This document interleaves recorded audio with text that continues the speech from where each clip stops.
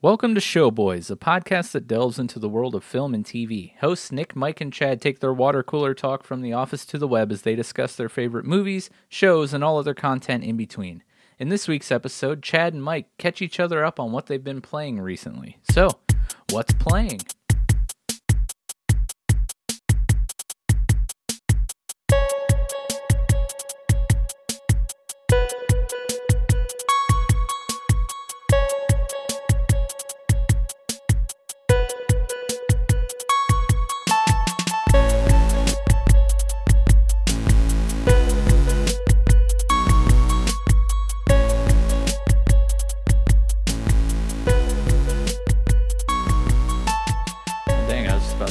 That was almost really awkward.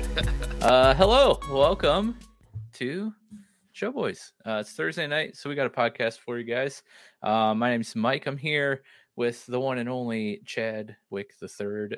We got rid of Nick. He's gone. So, he's gone. Ugly Kid Joe Cross is here. What's up? Let's go. Biosib's here too. He says woot. I say welcome and thank you for being here with us, guys. We have a fun episode tonight, one that we haven't done in quite some time. Actually, when I was doing the Answer the Boys this morning, I looked. We haven't had a regular old What's Playing episode since episode 89, and we're on 114. Wow. It has been 25 episodes since we've done this. That's way too long. Yeah, that is an incredible amount of time. So we're going to be catching each other up on what we've been playing lately. Before we get into it, though, just want to say thank you to our top tier patrons, Tim B, and Yusuf H, and Joe C. You guys are awesome. All of our other patrons, you guys rock too. Thank you so much for supporting us. If you're interested, if you want to learn more about Patreon or what we have to offer, or how it all works, you can check out patreon.com/showboyspodcast. It's just a way that you can sign up to donate to Showboys monthly, and each tier, there's 4 different tiers with different price points. They all come with their own perks and rewards and benefits. So go check it out, Showboy or patreon.com/showboyspodcast. Before we get into the news, we got some news. But before we do, I feel really bad because as you saw flash up on the screen, last week we talked about Rings of Power with Nick and Dad the Captain and a friend of mine, Francesca. We dove into Rings of Power, compared it to the House of the Dragon, but I forgot to read our Answer the Boys reply, so I'm going to go ahead and do that right now. So Joe, I'm so sorry I forgot. This is for you, my friend. He says, my wife and I really enjoyed watching this together, Rings of Power. I really liked the twists in the story and the depths of the characters. I thought that the scenery was so beautiful, it almost seemed like every rock/tree was handcrafted in some scenes. I refuse to compare this with House of the Dragon because they are 2 separate things, honestly. Yeah. Thank you. I agree with most of that. But like we got into at the end of the episode, the similarities between House of the Dragon and Rings of Power are there's a lot more than you might think. But yeah, thank you. And I apologize. Please forgive me for forgetting to read your response. Yeah, man. How you doing, Chad? I'm doing great, man. I am doing fantastic. Glad to be here. I got crazy hair. I got the anime hair going on. Need a haircut. So bandana's back. New color bandana, blue. There we go. In the blue. Nice. Blue's my favorite color, so I approve. Yeah. How are you? Doing well. Actually, that's a lie. I'm not doing well. I'm actually quite triggered, and we'll get into it here shortly. But yeah, I just want to say also, you can't see him, but Dad the Cap is here. He's behind the scenes, lurking in the shadows. He's producing for us behind the scenes. He's throwing up the comments and all the images and the banners and everything you see on the screen. So thank you so much for being with us tonight, Dad. He actually had a procedure done on his clicking hand. Oh, no. So the fact that he's even here and able to click, he sent me a picture of his hand, and it looks like, I don't know. I mean, like, basically his index and middle finger look like corn dogs. Like, I don't know how he's operating this mouse right now, but thank you. sir, for being here. It's much appreciated. But yeah, we got some news. Why don't you? Stunning bandana, says Joe. I agree. But yeah, you have an interesting news article. I saw the image that Dad put together here for us, and I'm excited to learn more about this. So Yeah. why don't you start us off, man? Yeah, I am too. So BioWare came out earlier this week and finally started talking a little bit about the Mass Effect game they announced back in 2020, I think, December 2020. And we just got like a short little teaser. And this is the image from said teaser right here, which looks to be one of the mass relays from the first trilogy of games. I don't know. I don't think that I ever got too far into Mass Effect Andromeda to know if there were mass relays. I assume it's like a big part of the world. But this hints at a couple things. I'm not going to talk about what it hints at because I know that Mike has not completed 2 and 3 yet, and it would pretty much spoil the ending of 3 if I talked about it. But it's super exciting because they have been silent for like 2 years on this new Mass Effect game. So it's cool that we finally got a little snippet here of it's at least still coming. And I do have a quote which is from Mike Gamble, the project director on the next Mass Effect game. He says, quote, "In nearly 15 years since the release of the first Mass Effect, the biggest reason we still love working on it is the warmth, dedication, and passion for this community. There are some of you who have been with us through everything. We've grown together. Not going to say that because it's a spoiler. We've laughed our faces off and we tried together. And those who are coming to us new, like Mike, Mass Effect, thanks, Legendary Edition, welcome. I promise that many years of fun, adventures, and characters you'll fall in love with are still ahead," end quote. So, yeah, it's exciting, man. I can't wait for this game because primarily I hated Mass Effect Andromeda for the most part. And I'm hoping that they got the message because I think it's pretty substantially hated by most of the fan base. So I'm hoping that, and it looks like they are getting that because I believe this is one of the characters from the original trilogy talking in this trailer. So good signs all around. Still no release date or anything, or even release window. So who knows how far this game is? But looking at you, Eclipse. Yeah, yeah. But you have plenty of time to crank out 2 and 3. I've been like feeling the itch to get back into. So Andromeda is like the fourth entry. I didn't know if it was like just like a side thing, how some series have, those in-betweens or prequels or spin-offs. But that is after 3 and counts as 4 technically. Yeah, well, I mean, it's kind of in between. I do believe that it takes place after the third game, but it is entirely new cast, entirely new galaxy, obviously Andromeda. So I think it's more of a spinoff. I don't know. It's just a soulless slog of a game, and it sucks because I think the graphics are phenomenal on some of the planets that you go to, and there's just not the deep story and choices that you had in the original trilogy. I don't know. It just doesn't feel right. It sucks because like some of the gameplay improvements were kind of fun. Graphics obviously were a huge step up from the original trilogy, but this looks like hopefully they're going to go back to that story with those characters. And the final game is kind of notorious for having 3 different endings. So I'll be curious to see which ending they take if they continue on that story.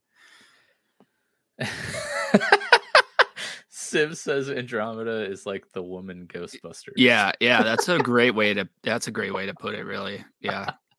It's true. Oh, that's it's really amazing. True. And it sucks, man, because there's so many cool things in that game. It just like Nick and I said before, it's just soulless. Like there's just not a lot going on to keep you entertained outside of how it looks and plays. Yeah. And it'll be exciting to see what they can do with today's technology with a Mass Effect game. Right. Which should get anyone excited. I mean, because the possibilities are endless. What's up, Amy? Thank you for being here with us. Hey, Dad, can you try to talk? Okay, never mind. My theory my theory has been debunked. But yeah, I'm excited about this, and I don't know what it's been lately that's made me want to get back in to Mass Effect. I've played and beat 1 in the Legendary Edition, so I still have 2 and 3 to go. But I think it's just like I heard, maybe it's Andor, really, just because that is a cool. I love that show. It's the best Star Wars series I've seen so far. But the theme, the intro to Andor, is very like synth wavy. And it doesn't exactly sound like the menu music for Mass Effect, but it's got that same vibe. And I'm just like, oh, I miss that menu music so much. It was so good. And like, you need to. I kind of want to get back into that game now. Yeah, you need to, because like here, I really like the first game. But 2 and 3 are just substantially better in almost every fashion. And I think a lot of people hated 3. I loved 3. I don't know if it was because I got to it freaking 10 years later or whatever, but I know it was like a hot topic when it first came out, the way that they ended it. But 2 and 3, dude, is like bounds above the first game. So you'll love it if you like the first one. That's awesome. Yeah. My backlog is massive and it makes me sad. Yeah. There's so many things that I want to play. Yeah. But yeah, thank you for that. That's exciting.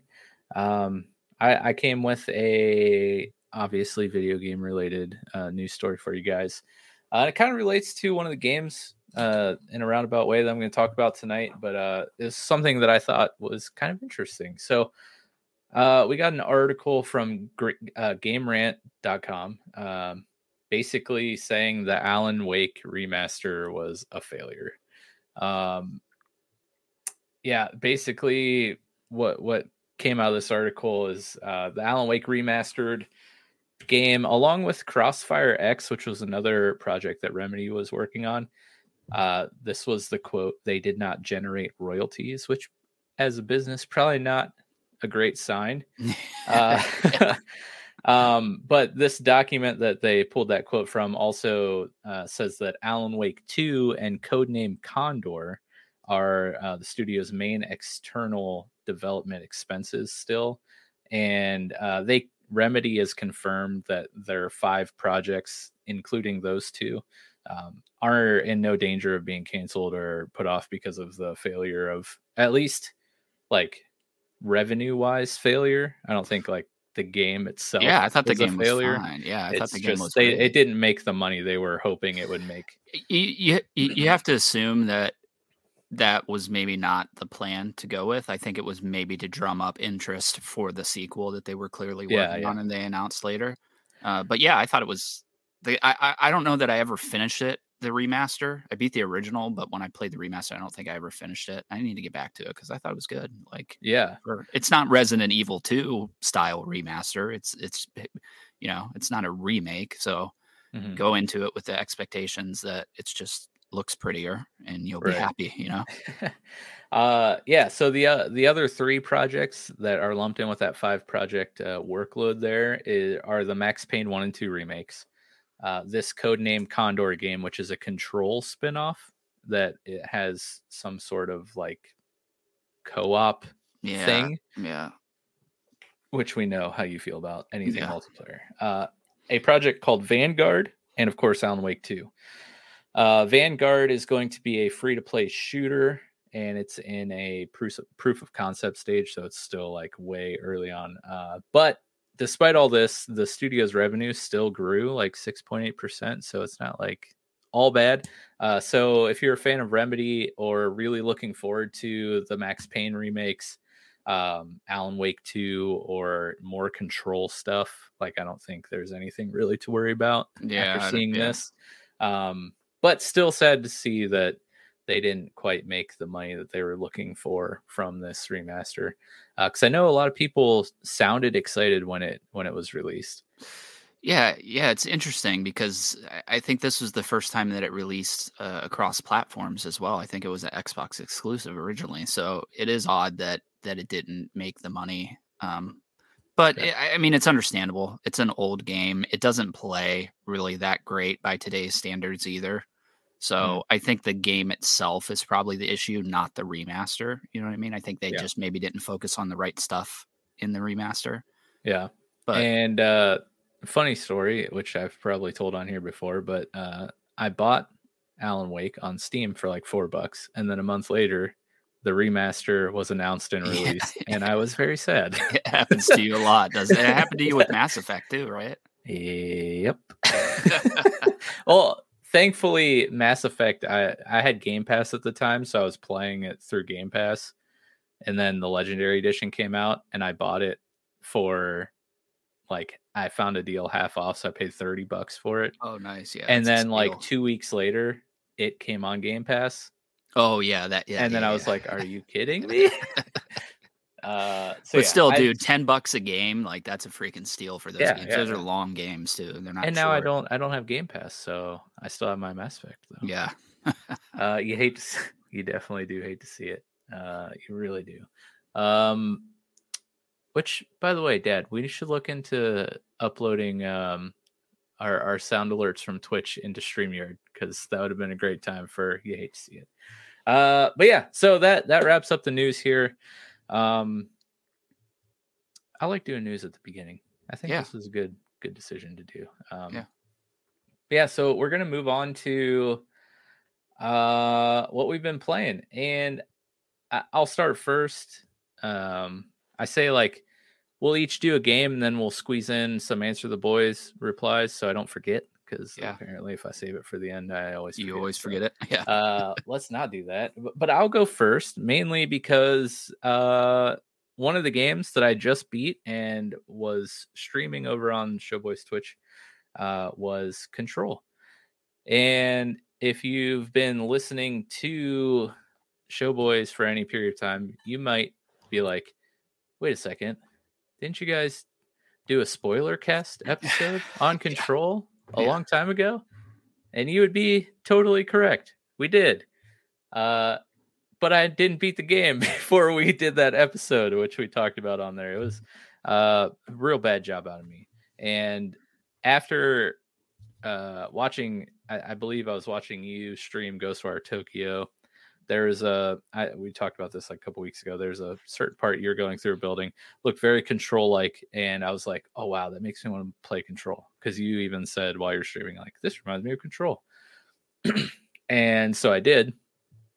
I decided to stream it because I have like some weird OCD like personality trait where if I start to stream a game, like, I must beat it. Like, I can't have an incomplete series on Twitch or YouTube. Yeah. So I was like, all right, if I stream it, then I will beat it. I'll play it all the way through. But also, I made a pact with myself that every document, audio file, or video that I came across and picked up, I would read or listen to or watch. And I went out of my way to make sure that I found everything I can. I don't know if I found 100% of the pickups, but there's a lot. Did my best to search every room that I went through. And I read, watched, and listened to every single one on stream. And not only that, but when I tried to play through it for the podcast episode, I just focused on the main story to try to get it, through it for the episode. Yeah, exactly. Redacted. See, he gets it. He was there. Not only did I skip all the cool side missions, I didn't even beat the game. So I did a complete disservice to Control and to you. Not so much Nick, because he also didn't beat it, but to you. Yeah. So this is my formal apology to Chad and Control. Sorry. But I think I did it justice here on the stream, because I went through every nook and cranny I could and really played everything I could for this game. And it was so much fun. Yeah, man. Like, the gameplay loop is really cool. Dad and I were joking around, like, the only thing that we kind of dislike is Jesse's run. Like, animation totally sucks. Like, it looks terrible. I agree. But besides that, like, the combat is really cool. we talked about on the spoiler cast, even though we didn't beat it, one thing that we loved was the sound design. Oh, so good. Yeah. It's so good, and the way that the areas transition with the cool title cards that just pop up on the screen with that like thudding percussion sound. It's just it works so good. The story was fascinating and engaging, and it really drew me in. And like you said, Chad, this game really shines in all the side content. Yes, yeah. The side missions, the side bosses, like the refrigerator thing so was good, dude, hilarious, and yeah. like the boss fight was crazy, and like the anchor boss fight when you're in the going through the sectioned off corridor of all the clocks, that was like a hard, challenging fight. But man, yeah, it's just like the fact that I discovered the documents in game that link Control with Alan Wake. Yeah. And they talk about the events that happen in Alan Wake, connecting these two games into the same universe. So cool. The fact that the Federal Bureau of Control is basically the video game version of the SCP Foundation, which we've talked about before. And also we talked about that kind of in depth when Wendigoon was on the first time. So if you want to know more, you can obviously Google SCP Foundation, or you can go back to our first Wendigoon episode and listen. But like, yeah, basically the Bureau is the containment authority of all these like paranatural, weird, odd things in our world. And it's just the backstories that they came up with for all of these items and events and people were just like very in depth and super entertaining. I thought the Threshold Kid videos and so creepy, the videos could be analog horror videos, just their own outside of this game. You could just throw that on YouTube and it would be an engaging and entertaining series to watch. Yeah. The blend they had in the cutscenes and videos between like real footage and like game, like CGI, like game graphic footage was really cool and unique. But yeah, I love this game. Like I fell in love with it and it was so good. And I think like it's been a week or two, so the actual details of the story, which I remember being very confusing on the spoiler cast, like made total sense to me when I beat it. I was like, oh, I actually understand the story. Right. But to explain it right now, like I think I would probably mess some things up because it's been like a week and a half or so. Yeah. But, man, I was very happy that I played through this game. Yeah, I'm glad you finally did too, man, because you did. I'll admit you did do it a disservice by rushing through it, and I didn't want you guys to do that. Like I would have preferred you just take your time with it, like you did this time, and read everything, because really 100% of the game is made better by all the background stuff. Some of the side quests are better than anything in the main story, and the world that they build with all the documents is just so you can find yourself in there reading for hours, and I'm sure you did. Yeah. I'm sure if you look at just your reading, it's probably hours worth of reading stuff. So yeah. So Civ says, wow, to Chad, when I convinced you to play it the first time, you hurt me, brother. Actually, yeah, the first time I watched Civ stream it, and that's what kind of got me interested the first time. And I don't know if that's how the idea for the spoiler cast came up or not. But yeah, Civ showed me Control, and then the rest is history. He also says, don't forget, Quantum Break is in the same universe too. Ooh. Yeah, I actually I tried to play that. I got it on PC, and I really need to get back to it. And it's really, every time I play Control, because I've played it like 3 or 4 times now, I want to play that game because I've played Control obviously a bunch. And I probably played a couple hours of it, but I think it runs really good on Steam Deck, and I think that might be a cool place to play it. So It's yeah, another we'll game see. I watch Civ stream. Yeah, it's And fun, he dude. he skipped all of the amazing cutscenes. Oh And I was no. like, Civ. But with all of that glowing praise that I've heaped upon Control, I am infuriated by Remedy. Okay, And why? I'll tell you why. This is one of the reasons why I'm not in a good mood tonight. Okay.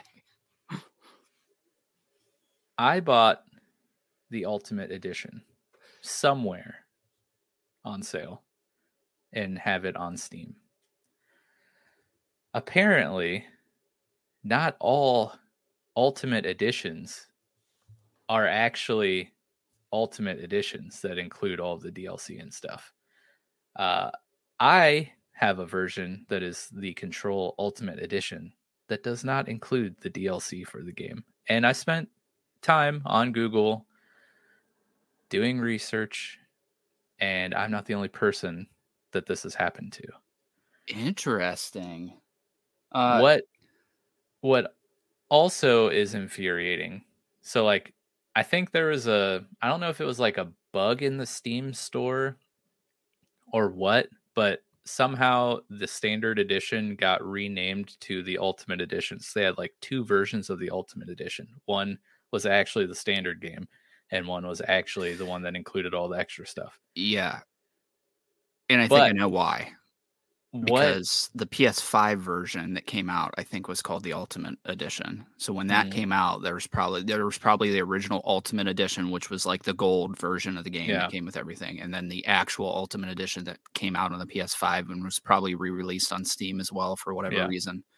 Interesting. That sucks. The other thing that sucks is the DLC is not available to purchase on Steam. What? Remedy or Epic or 505, one of those three, made the decision to not allow the DLC to be sold on Steam. So you can only get the DLC through the Epic game launcher. Oh, no. And guess what? You don't own the game. My game is on Steam. Wow. Why?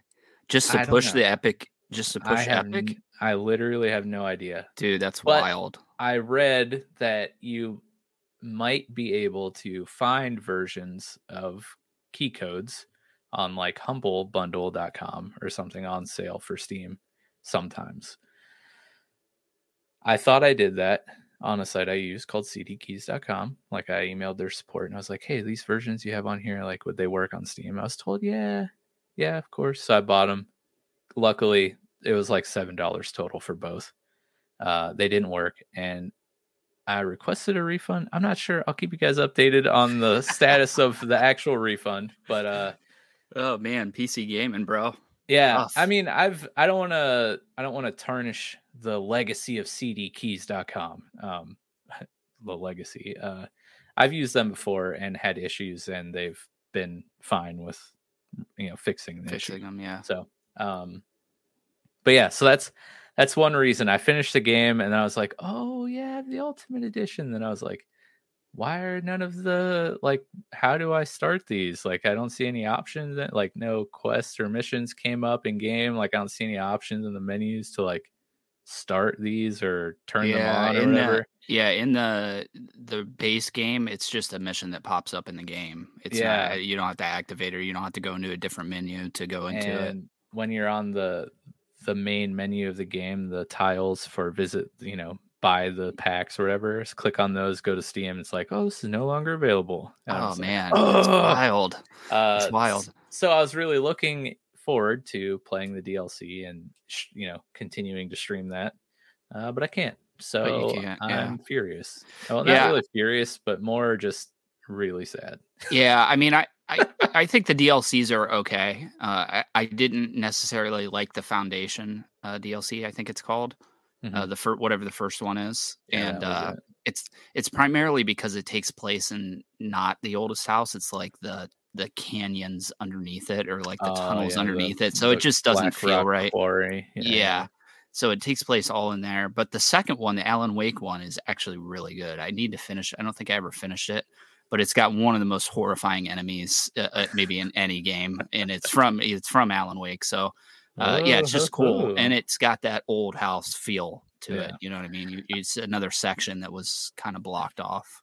I think that's the beauty about Control too, is like its world is so fascinating, and it all takes place in a building. Yeah. Like, you're just maneuvering around a building. Granted, it's like some crazy, like, really crazy building. Like supernatural building that changes and teleports you to different realms and stuff. But like, really, if you think about it, it's just one big level. Yeah. And I'm kind of bummed because I do want to hopefully see someday a sequel to that game. You know, the oldest house and the sequel is the newest house or something, a different building to go through or whatever. But I can't hate it too much because everything that they're working on outside of the Control multiplayer spinoff, I really want. Stuff. Yeah, I really want. So I can't hate it too much. It's going to be if we do get a sequel to Control ever, it'll be freaking years from now, probably. Yeah. But it'll be cool to see if like Alan Wake 2 makes any references to the Bureau. Yeah. Or anything. Yeah. You know, because they made that connection. So like, let's continue it. That would be cool. Right. But yeah, so that was the first one for me. Why don't you go ahead? Yeah, since we're talking about Control, and the game that made you want to play Control is Ghostwire Tokyo. That's the game that I'm going to talk about first. And this is the game that when we were texting earlier, I said that I don't know if I'm really into this game anymore. This is the game, unfortunately. I don't know, man. It has glimmers of brilliance to it, but it's just almost too repetitive. And if you watch the stream of it, there's just a lot of doing the same shit over and over and over and over and over with your finger guns. Yeah. And I think that's the biggest drawback for me is the gameplay just doesn't feel as fun as I was hoping that it would feel. It is fitting into my little kick right now, which is like an anime kick. And it's very anime. I mean, the game through and through, everything about it's very anime. It takes place in Tokyo, obviously. But it does have some horrifying moments. They're just so few and far between. And those horrifying moments are kind of so spread so thinly, and everything in between them is just kind of blah. You know what I mean? Like it's just doing the same, like go cleanse a Torii Gate, go cleanse a Torii Gate. How do I get on top of this building to cleanse another Torii Gate? And it might be the way that I'm playing it also. I haven't really been focusing on the main objective. And when I did the stream, I talked about how much I hate games that have any kind of fog of war over the map. So it's usually my first thing to do. Like Spider-Man has fog of war. The first thing I do is to go to all the towers in Spider-Man to fully unlock the map. I can't stand that. So that's what I was primarily focusing on this. I did do quite a few story missions, but I think I just need to get back to it and maybe just focus on the story and crank it out because I don't want to leave it unfinished. I don't think it deserves to be left unfinished. It's just like it's like a 6 for me right now. Like it's like not terrible. It's just not very good. And yeah, I don't know. I just feel like the world that they built was really, really cool. It's just they forgot to do everything else in the game. You know what I mean? Like the world's cool. Yeah. And the combat, the ideas that the combat is trying to do are cool. It's just not executed very, very good. It just doesn't feel good to play. Yeah. You know? I will say, having watched you stream a few times, the world is very eerie, like and creepy, and those like tuxedoed, faceless Slender Man. Yeah. I mean, it's hard for a game to like actually scare me, but those are very creepy looking. Yeah. And I'm like, oh, I would not like to see one of those like back here in the dark abyss, right? Like while I'm streaming here. Yeah, I would agree with you. I think a lot of the enemies are horrifying. There was the last stream, there was like that like pumpkin head looking ghost thing. That thing was freaking horrifying. The enemy designs are cool. It's just I ended up actually in the stream turning the difficulty down, and not because the game was difficult by any stretch of the imagination. That the enemies are just absurdly bullet sponges. Like it's insane how many times you have to shoot these damn things to get them down. So I bumped it down to easy to remedy that, and I think the game feels a lot better because of it. Like I don't need to shoot this thing freaking 25 times to get it down now, you know? Needlessly tanky is annoying. Right. Yeah, it's so annoying. And you know, in the story missions that I did do, there's a lot of cool stuff, like the hospital, the first mission, going through the hospital. I love any horror stuff that has to do with the hospital. So, you know, Halloween 2 is like such a cool movie because it takes place in a hospital. I don't know. There's something horrifying about hospitals to me. So that was cool. And the subway mission down in the Tokyo subway was really cool. It's got a lot of cool ideas, but I really wish that I could turn KK's voice off. He's always talking to me in like the most backhanded asshole way possible, you know? It's like so annoying. It's literally like every 30 seconds, dude. He's saying something to me. It's like excessive. I'll say, your comment about hospitals being creepy. I think what makes the environment of Ghostwire so good at giving those creepy vibes, or a game like The Last of Us feeling like very unsettling, is places that are not meant to be vacant being vacant. Right. And like this came up like around Halloween. I was like going to lock our front door and shut our porch light off, and looked outside and it was like super foggy. So I took a picture and posted it in Discord, and I was like, oh my gosh, do I live in Silent Hill now or something?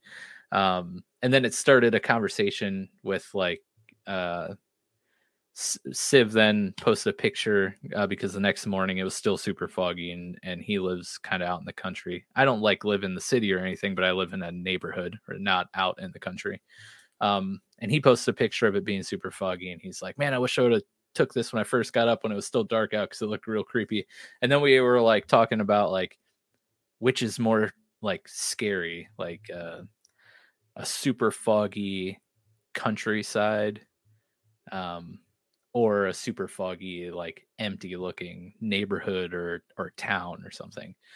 For me, it's always going to be like the town or the city, I agree. The hospital or the school, or like even a mall or a grocery store, something that is supposed to have people in it when it's unnecessarily empty. Yeah. Like, why? Something clearly is not right now. So this automatically raises red flags. And then you just throw like a thick layer of fog over everything. Yeah. Right. Yeah. I definitely would agree with you. And I think that's what The Last of Us certainly does so well, is showing you those locations that should be populated that aren't populated. Yeah. And man, and just not only is The Last of Us, we don't have to get into this because this could take up the entire rest of our podcast, but like not only does the world of The Last of Us unsettle you, but it's also like beautiful. Yeah. Because it's not just like empty, it's like nature has retaken it. So there's grown like, over, there's a layer of beauty to that like creepiness. And then especially when you get later on and like the zoo animals are out roaming around, they're just like, oh my God, this is so cool. And then then you cry when the giraffe comes. With the giraffes, like, those damn giraffes, dude. Those damn giraffes. I think we should, I mean, dude, we talk about The Last of Us so much on here. We should really do a spoiler cast, and I'm really itching to play the remaster of it. So, or remake as they're coining it. So, yeah. We haven't done a spoiler cast in a while. So we haven't. Control might be the only one we've ever did. What? Right? We did Uncharted. Oh, Uncharted 4. Yeah. You're right. Which was fun. Yeah. But yeah. So let's talk about and answer the boys' reply here, and we'll go with BioCiv. He said, "Oh, good." Well, first off, of course, I asked what you guys have been playing. He says, "Oh goodness, I've been jumping around a lot recently. I've been playing Scorn, Metal Gear Solid 5. Oh, dude, so excited. Yeah, so excited. Manhunt, Need for Speed Heat, Cyberpunk, Sifu, he's back, XCOM 2. But now that my computer is functioning, it's all Valheim, baby. Oh, Resident Evil 5 with Mikey Clark and the Gangster Fun Band. Yeah, those are all. That's a lot of games. That's a hell of a lot of games, bro. I got 3 games I'm going through, but I think it's the 3 games that I'm going through is the reason I have 3 games I'm going through. Yeah. But dude, I'm so excited, and I feel so bad because I was watching him stream Metal Gear the other day, and I asked him if it was his first time playing it, and then I got distracted and didn't hear his answer. So I got back in and asked him again, like, "Hey, sorry, I got distracted, didn't hear your answer. If you answered me, is this your first time playing it?" Fucking got distracted again and didn't hear what he said. So I have no idea if he's played this game before. Hey, Civ, so. have you played Metal Yeah, Gear answer before? me now while I'm attentive. Yes. Yeah, that's a lot. Like, I also, sorry, I have a thing. Yeah, I got to what is talk that? about it. Okay, this is a hoodie string, Okay. the drawstring and the hoodie. Okay. I recently ripped this out because they annoy me, and any hooded shirt that I can take the drawstring out of, I do. Just because Interesting. they always, well, like I have 3 small kids, and They're always pulling a on 'em, 1-year-old who always rips on it. So it's like one will be like this long, and then the other side's like this long, and then I'm just like, screw it, I'm not fixing this for like the 15th time today, and I just rip it out. Yeah. But I forgot to throw it away, so it's on my desk. So I'm a fidgety person, so I always play with something while I'm talking. But my wife thinks it's weird that I take the drawstrings out. I think it's a little odd. Yeah, I would agree with your wife on that. Do you ever pull your hood tight? No, never. But I think it completes the look of the hoodie, to be honest with you. Now, let me preface this by saying that none of the hoodies that I own, you can take the drawstring out. They're all stitched in. So that might be part of it. That'd be difficult. Yeah, that might be part of it. I do have some older ones that I think the drawstring just came out at some point, and I was like not about trying to put it back in. So, but no, I don't go out of my way to take them. Yeah. Well, let us know. Do you remove the drawstrings from your hoodies? I'm dying to know. Yeah. So I don't know how one can play so many games interchangeably. Yeah. I can't, dude. I like you're pretty decently good at that though. Like you're usually playing a couple different games around the same time. I usually have a stream game and then a game I'm playing off stream, and it's either like my off stream games. I might have 2, one on PC and one on the Switch. Yeah, and that's it. But yeah, that's a lot. Yeah, I had talked to Bio about Cyberpunk because I'm thinking that Cyberpunk is going to be the next game I play after the final game I talk about today. Because it just seems like it's a good time to jump in, and I was really excited for that game, but it just crashed and burned when it came out. Obviously, it was a train wreck, but it looks like now there's like an anime that just came out about it. It seems like a good time to jump into Cyberpunk. Civ says, "Lol, yes, Chad. First time playing Phantom Pain. Dude, I'm so excited. There you go. We got the answer. Such a good game. Yeah. I've heard from a few different people that Cyberpunk is actually pretty sweet. Yeah, and apparently I haven't played all this stuff. Yeah, that's what I hear. And it looks like, that the PS5 version's out now. Stuff is fixed. There's like a 10-hour trial on PlayStation, so I can even try it before I end up buying it. 10 hours. That's like the size of some games. Yeah, right. It might be 5 hours actually. I don't know. It's a trial of some sort. Most of them I think are 10 hours though. But I haven't played a shooter in forever, so it'd be cool to not my favorite genre by any stretch of the imagination, but it's just a cool world, cool looking game, and I want to play it. Like I don't know. Yeah, I'd be interested to hear Civ's thoughts on Scorn. I know he was streaming Manhunt there for a while, and XCOM, I think he streamed a couple times, but kept like having issues with his computer, like he said in his comment, crashing and stuff. But it appears he has fixed his computer situation, and all day the last 2 days in Discord, just under his name, I just see in tiny text playing Valheim.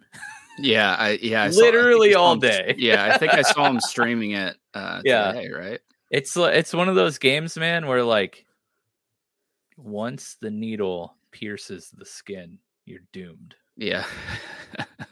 And you got to fight and claw your way out.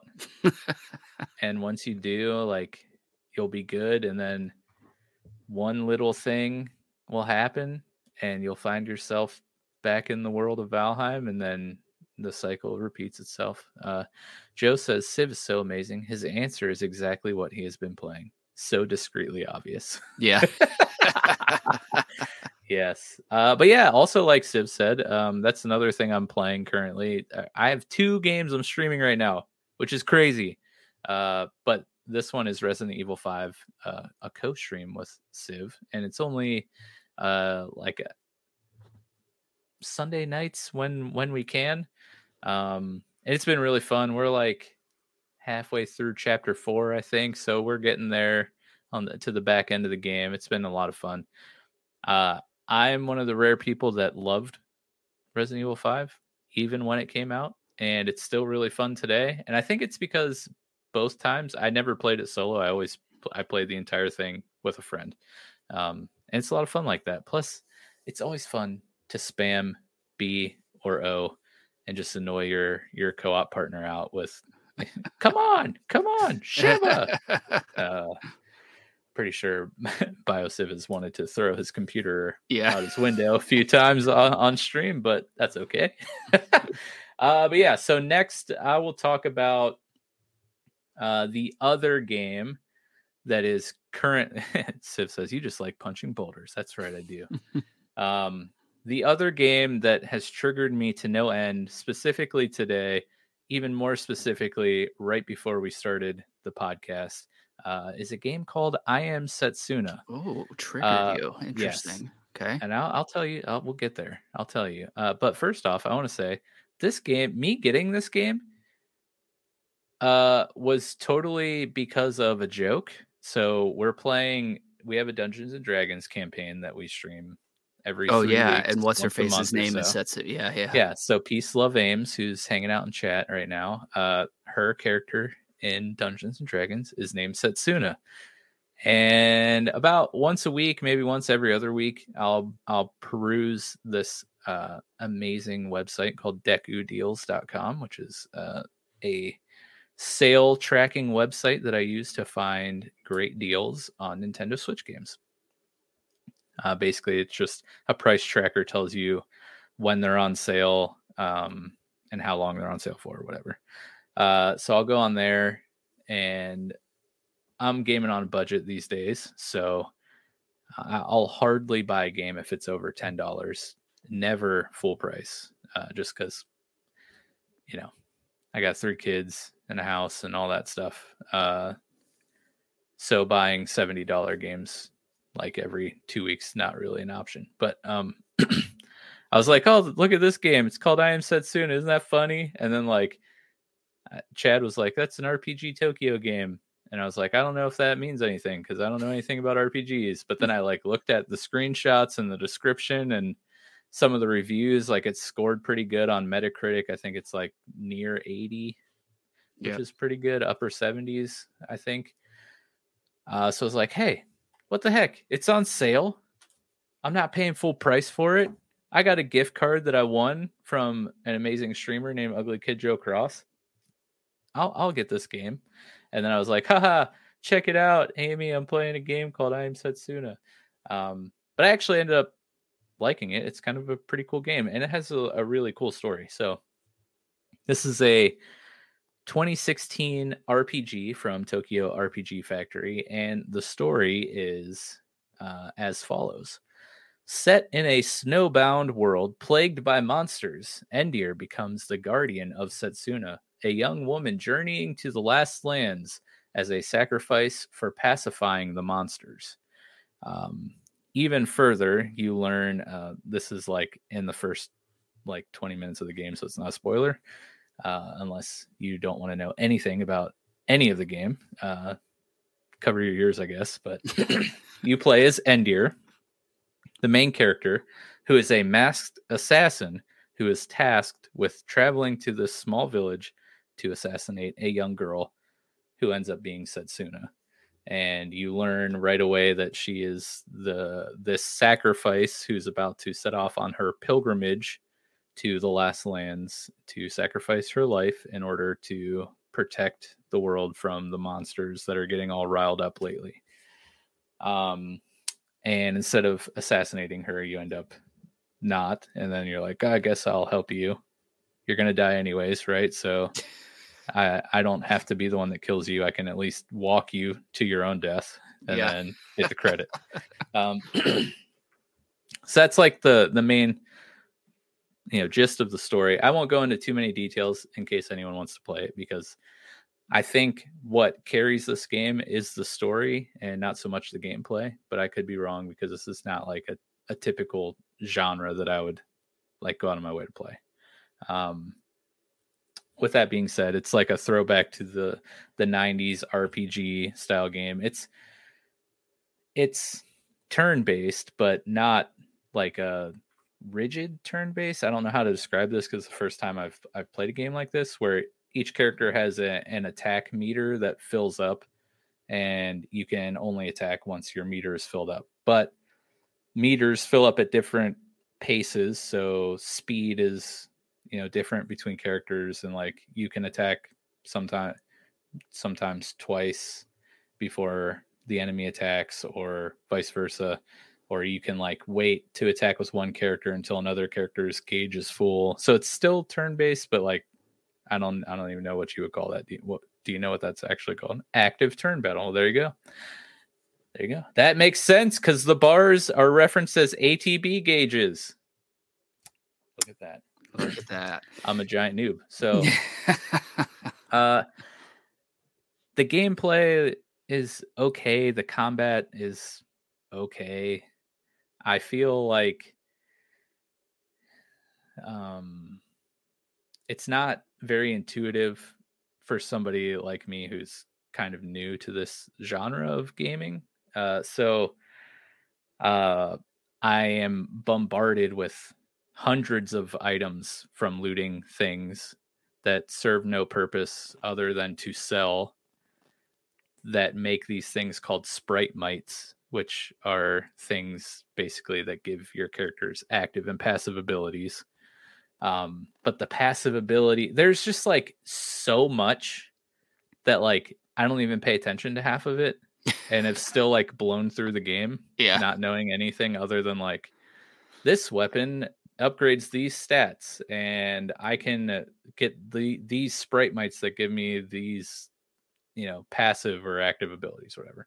But there's like fluxes, and if another gauge fills up and you push X in the middle of your attack, then it gives a boost, and then it can have all these side effect boosts that aren't really like super fully explained and detailed, or in detail in like an intuitive way. So like, whatever, learn them if you want, but also don't, because you can blow through this game super easily without knowing anything other than the bare minimum. Yeah. Which is what I know. But I will say, the music, I don't want to say like banging or slapping, because it's like melancholy and like kind of peaceful, like very piano heavy, but like very good. Like I would listen to the soundtrack in the background, maybe to like chill and relax too. But it's still like, music's awesome. Graphically is pretty cool. You can kind of see in the background, like that's just kind of what it looks like. I wouldn't say it's groundbreaking, but it's kind of almost chibi like, but not fully. But yeah, the story is where this shines, and if you can get past some of the like childish dialogue, like the concepts there are engaging enough to keep you sucked in, and it explores some deep themes with some weight to it. Obviously, you're escorting a young girl to go sacrifice her life, and she's like excited about it. So that in itself is pretty crazy. But yeah, just things like Setsuna's willingness and desire to be the sacrifice is interesting, and seeing that like play out is cool. There's another character called Nightier And he has like this struggle and realization that guilt from his past is like eating him away, and seeing him deal with that. There's a really cool playable part of the game where he does that, and it was really cool to see. There's a character called Kerr, whose race has like a very, very, very short lifespan unless they like drain their magic energy. And he has like a cool like realization on that whole aspect of his character. I won't say anything else because without spoiling anything, but yeah, the characters are cool. Of course, it's a party based game, so you like recruit characters along the way, and they all play a little different. So finding the right combination is fun. But what triggered me, right? Oh yeah. So well, first off, the way that you turn your resources that you loot into the sprite mites for abilities and stuff isn't like super clearly shown. Like it's told to you, but it's not like intuitive in the menus to like figure it out. Because like if you go to the obtain sprite mite menu, you can go to one and then like click on it and sell the ingredients to make it. Or you can just go to the sell option at that vendor, sell everything in your bag, then go back to the sprite mite menu, and they're all available to buy or to obtain. So I'm like, I'm afraid to sell anything in my inventory. This literally took me until I was like 2/3 of the way through the game to realize. So I've ran 2/3 of the game with like the bare minimum like base moves that every character has. Oh wow! And I'm still annihilating everything. So it's like really interesting. Not hard. It is not hard. Yeah, but we'll get to that. So like, I finally figure out the sprite mite stuff, how to actually get rid of my loot to like make these abilities and figure out how to get them for all the characters, all that stuff. And now like the combat is fast and fun because the power fantasy has been met, right? And I'm just like one-shotting every encounter. Yeah. But it's very satisfying because like, are there difficulty settings? Maybe, I don't know. Yeah. If there was, I just put it on normal. Like I don't ever really change it. But I wasn't dying before. It would just take a few rotations to kill everything because I wasn't powerful. Yeah. But now I'm just like using these moves. They look cool and they're just annihilating everything. And my character's leveling up real fast because I'm getting through the combat real fast. And then I get to like one boss. And it takes me 45 minutes to kill this boss, like 7 encounters, because like I was telling Dad, the difficulty spike is like you're walking on the sidewalk and then you get to like the Empire State Building and then you look up and then like the boss fight is on the top of the Empire State Building. And you're like, what? How did we get to this point? Yeah. That's a JRPG, bro. There's always a skill check in these games. It was so rattling because I was just like, where did this come from? So on top of that, like the save system is garbage and old school to where like there's only a very few save points scattered across the game.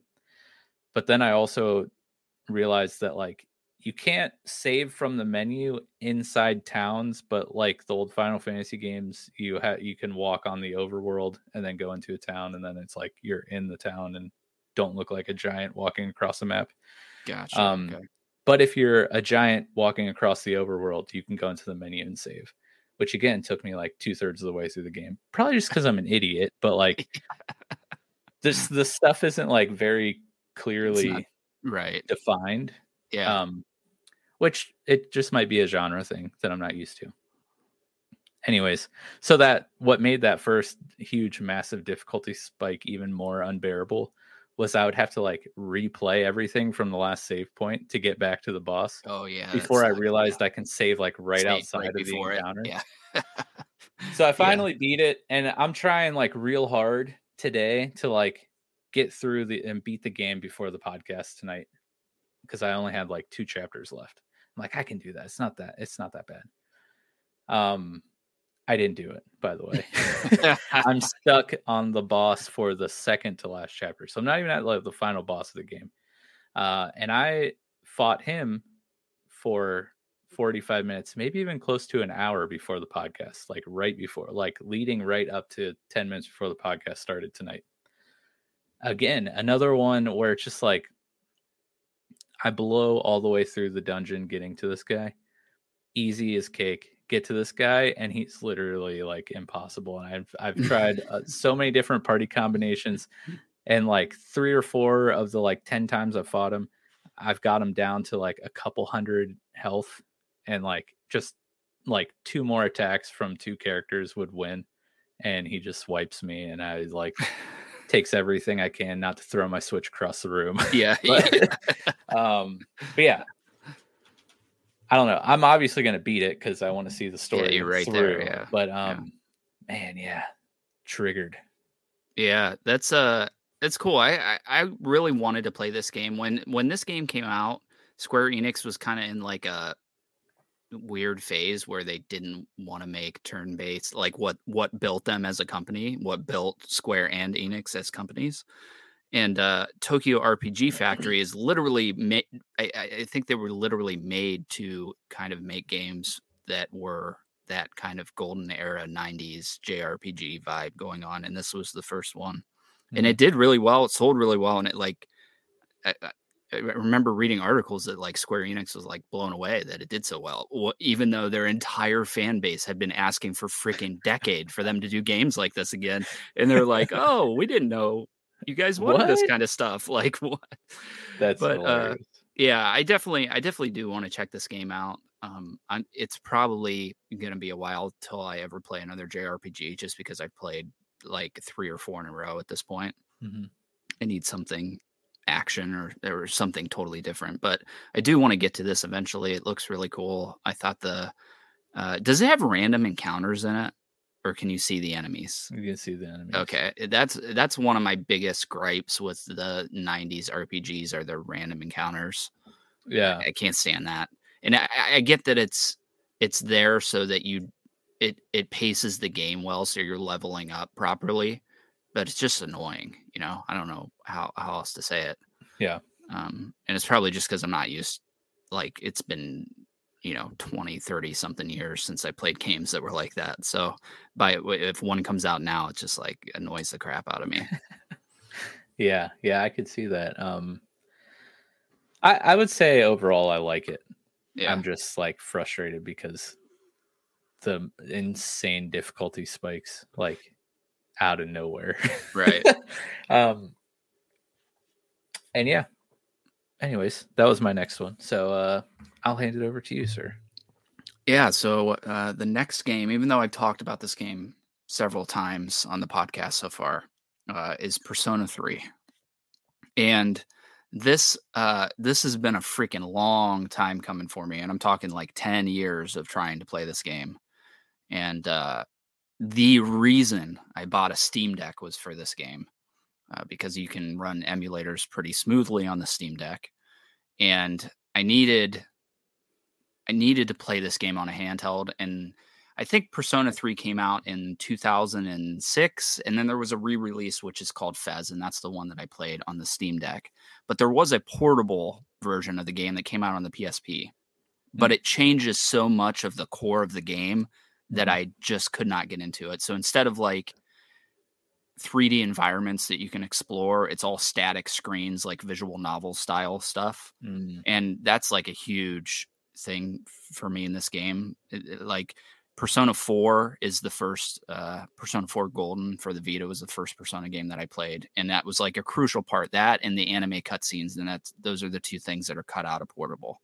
And then Fez never released past the PS2, and playing Fez now is kind of difficult because you can't control your party, which in a JRPG can be very freaking frustrating if the AI is not on point, right? And that was one of the draws for portable, was that was one of the changes. They took some stuff out and then they allowed you to control your party. But I made the decision that I was like, you know what? I want to play Fez because there's just so much more that I'm drawn to in Fez versus portable. So I literally bought a Steam Deck. I pre-ordered a Steam Deck to play this one game, bro. And I can't remember what I was playing at the time, but it just fizzled right the hell out when I got the Steam Deck because it's literally, like I said, 10 years of building up to playing this game. And Persona 4 is what turned me into an anime fan. It's what got me into JRPGs in the modern times. And I had a buddy that I worked with that was super into Persona 3. He's like, Persona 3 is way better. You should play Persona 3. So it was always there, and I just couldn't play it. I couldn't get a way to play it. And I finally had downloaded the emulator. I actually installed an HD overhaul mod for the game. So it literally effectively remade the game, remastered the game for me. And I think I put like 89 hours into Fez. And I like it. I like it a lot. I think the story is much cooler. That would have been tragic if you're like, I'm just not really feeling it. Yeah. I mean, there's a little 90 bit of hours. Yeah. There is a little bit of that there. But I think the draw to it is that Persona 4 does have a dark story, but it's told in a more childish way. Like you're obviously investigating grisly murders in Persona 4, but it's told in a more lighthearted anime way. Whereas Persona 3 is really freaking dark and deals with like cults and all kinds of really dark stuff.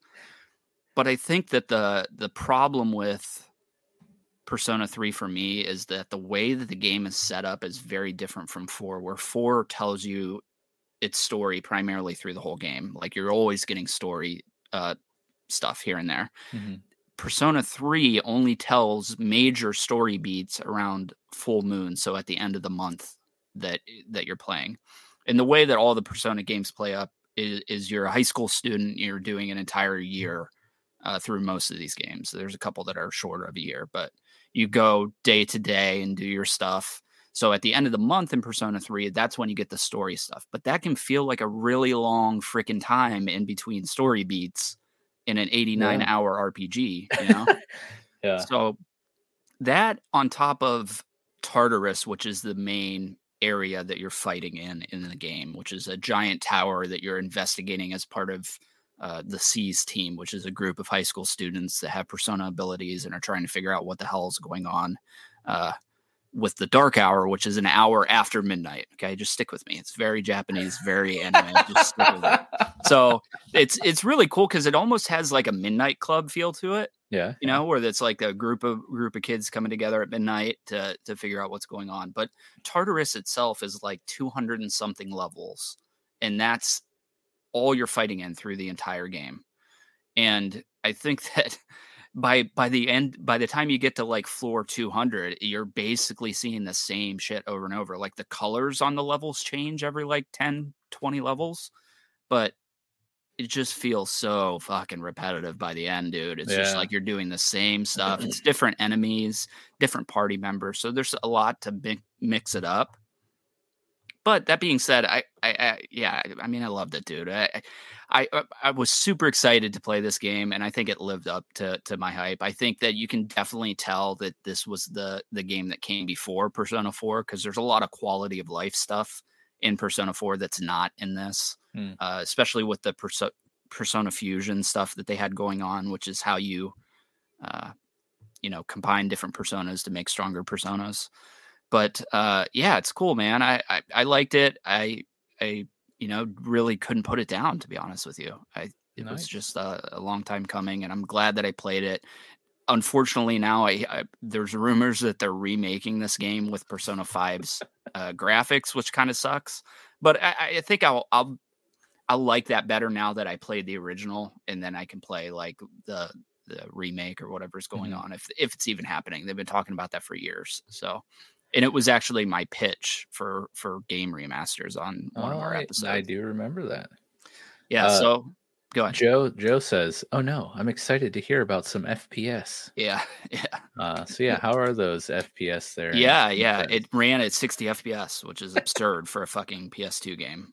But I don't know, dude. I got to be honest. There are moments in Persona 3 with that HD overhaul where it looks significantly better than the remake or remaster from Atlas on Persona 4. So, yeah, super impressive. I thought it was the perfect way to play it, and I'd play it all over again if I could, and I probably will at some So you point. did beat it. Did beat it, yeah. And Nice. it's funny that you're bringing up the battle that took you, and I think you were saying it was taking you 45 minutes because you were dying. Mhm. Okay, I had a fight. And like Okay, that was probably like 45 minutes between like 4 attempts. So it was just like one of those, like you were saying, bullet sponge. Like that right. boss like had a million HP, Yeah. and then I would waste 10, 15 minutes. Good night, love you. I would waste like 15 minutes fighting it and then die and have to start over. Yeah. Yeah. So there's in every Persona game there's an enemy. Well, every one that I've played. I haven't played the first 2, 3 Persona games. There's like 2 games that are Persona 2. I don't know if they're like re-releases or what, but in 3, 4, and 5, there is an enemy called the Reaper, and the Reaper is basically a level 99 enemy that haunts you through majority of the game.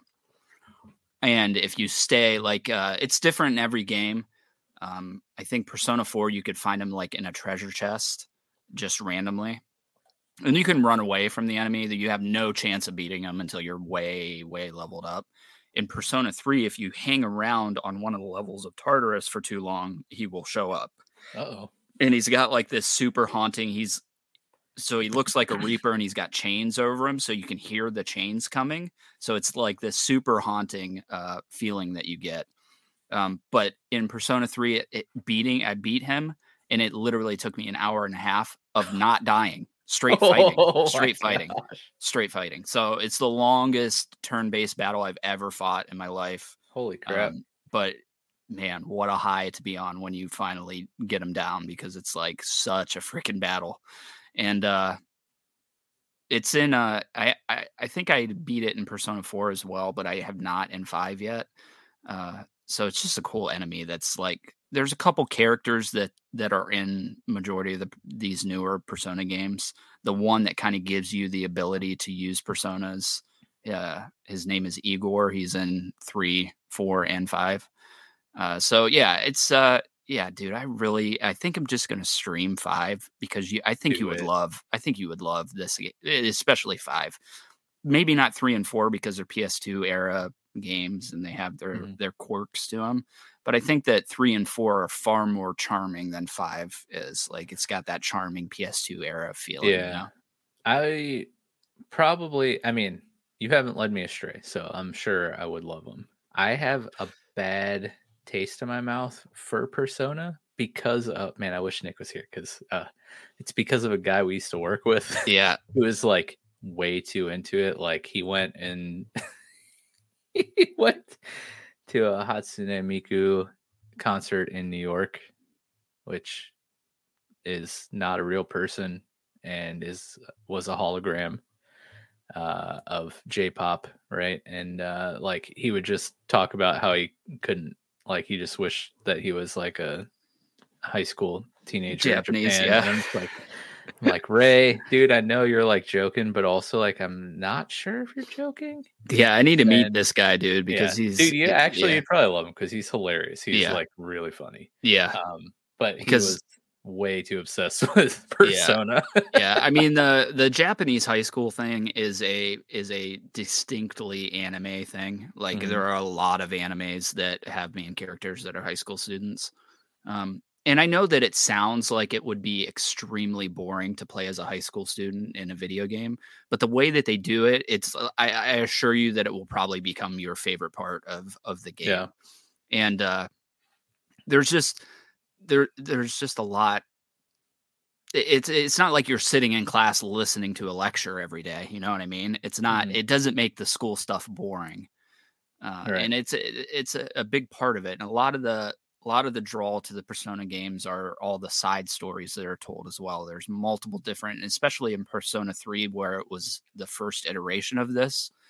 They're called social links. So you have the ability to hang out with different people in the world, and they're all different, like, side stories. And some of them are awful, and some of them are really, really maybe even better than the main story of the game that you're playing. So, yeah, I think if you watch me play 5, like 5 is ridiculously, insanely cool, dude. Like you would love it. Almost guarantee you're gonna love the music. Everything about 5 is really cool. Nice. I have put both of those 4 and 5 on my wish list on Deku Deals. So the moment they go on sale on Switch, I will try to scoop one up. And I do like there's this really awesome band, Anamanaguchi, who did the soundtrack for Scott Pilgrim versus the World, the game. So I get down to some like J-pop stuff. Yeah. Oh, dude, it's funny because it's so odd, especially in 3 and 4.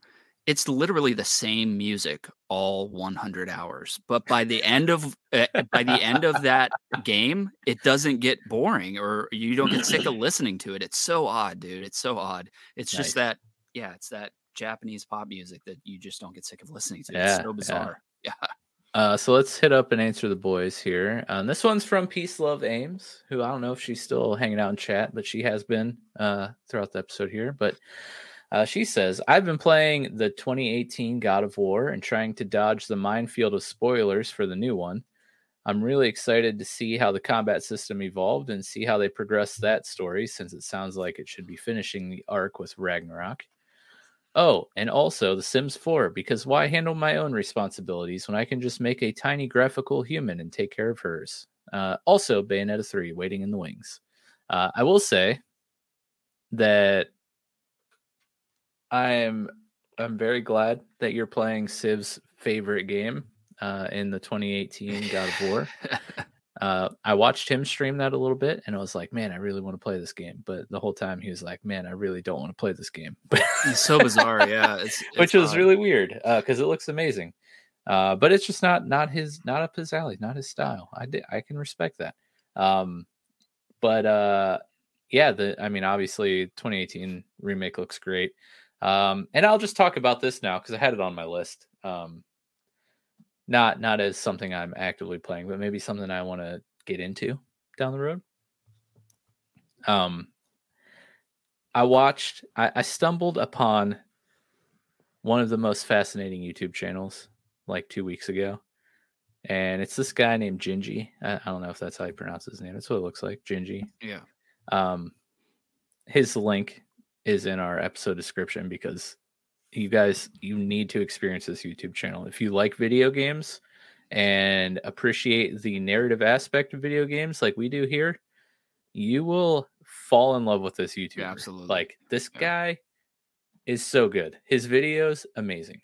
Every video of his that I've watched, I've immediately had like the burning passion to like play this game, whatever game he's talking about. Yeah. One of those, I watched a video, or I shouldn't say I watched the entire thing. I watched like half of it because it got up to the 2018 God of War, and I was like, I really want to play that. I don't want to spoil that one. I don't mind the other ones being spoiled, but I don't want to spoil this one. With that being said, I watched a video of his on the God of War series. He breaks down the entire story, starting at the beginning of God of War 1, goes through 2, 3, the spin-offs in between on PSP and Vita, and then, 2018, and then leading up to Ragnarok. After watching that, I'm like, all right, I got this cool new PlayStation 2 emulator on the PC. Chad helped me set it up after our last video game related episode where I talked about Lord of the Rings, the Two Towers, and Return of the King. I got this emulator because I was like, I really want to play those really bad right now. So I might go through later on down the road and play through the God of War series, just because it's one of the series I had skipped when it was out because I was like, it doesn't really seem that interesting. But after watching Gingy's video, I'm like, wow, this is super interesting. I must experience this for myself. So I'm glad, Amy, that you're streaming it, and maybe I will someday live vicariously through your stream. And your Sims 4 stream is hilarious, by the way. She's just out here being a home wrecker, like trying to get this dude who's married to be her girlfriend or boyfriend or whatever. If you're not following Peace Love Ames on YouTube or Twitch, you should, because she's a great streamer and hilarious. But that's what she says. That's literally what she said. And on that note, I'm going to go to my next game, which this one is the one on my list when we were texting earlier, where I said, "Oh, I have one of those games that I'm not feeling that much anymore, similar to you." And this one is called Underhero. And as you can tell by the image behind us, it is so vibrant and colorful, and I love it. Yeah. Like visually, this game looks awesome. It's a cool like retro side scroller type game. 2018 2D side scrolling RPG platformer, to be exact, from Paper Castle Games. And the story for this one goes as follows. It tells the story of a world in which the chosen hero has failed, and an underling of the main villain takes his place as the new hero, hence the name Underhero. It's actually quite funny what happens here. Again, this happens within like the first 5 minutes of the game, so I'm not spoiling anything. But the way the hero dies, it's like completely an accident. Like something happens to where like a chandelier falls and it kills the hero and the underlings that are encountering him, except for you. Like you somehow were far enough away that you didn't get like killed by this, and so everyone in the main boss's like hideout is like, "Oh my gosh, you killed the hero! You're amazing!" And you get promoted by the final boss, and Okay. it's like a funny game, but some of the humor is like stupid, like falls flat a little bit. But Yeah. there are some like pretty funny parts, and just the concept of the game in itself is kind of funny. Like you survived the hero being killed, and now you're like applauded as being the one who took him down, and have all this recognition and stuff, which is funny. The music in this game, again, great. This one is actually slapping, and it's kind of cool the way the combat works. You get like basically crits if you attack on beat with the music, so it's almost like a rhythm game too, which is interesting. Okay. But with that being said, I played this. Sorry, I have the hiccups. I'm fighting off the hiccups. I started playing this when I went on vacation back in September. And when I got back, I forget what game took its place, but I haven't really picked it up since. I was enjoying it while I was playing it, but it clearly didn't catch my attention enough to continue on. I'll revisit it sometime because it's not like a long game. And it's one of those like, I'm not a big platformer guy, but I will say one thing I've enjoyed about my recent gaming life is I'm diving into all these genres that like I've never been interested in before. Right. And games like this, yeah, they might not catch on and they kind of fall flat. But a game that I'll talk about in a few minutes, or you only have one more game left? I have one, yeah. Okay, so I'll just talk about it now since I have two more games left. Well, I have a couple. But I recently borrowed Ori and the Blind Forest from the library, Yeah. which is another platformer. It came out in 2015.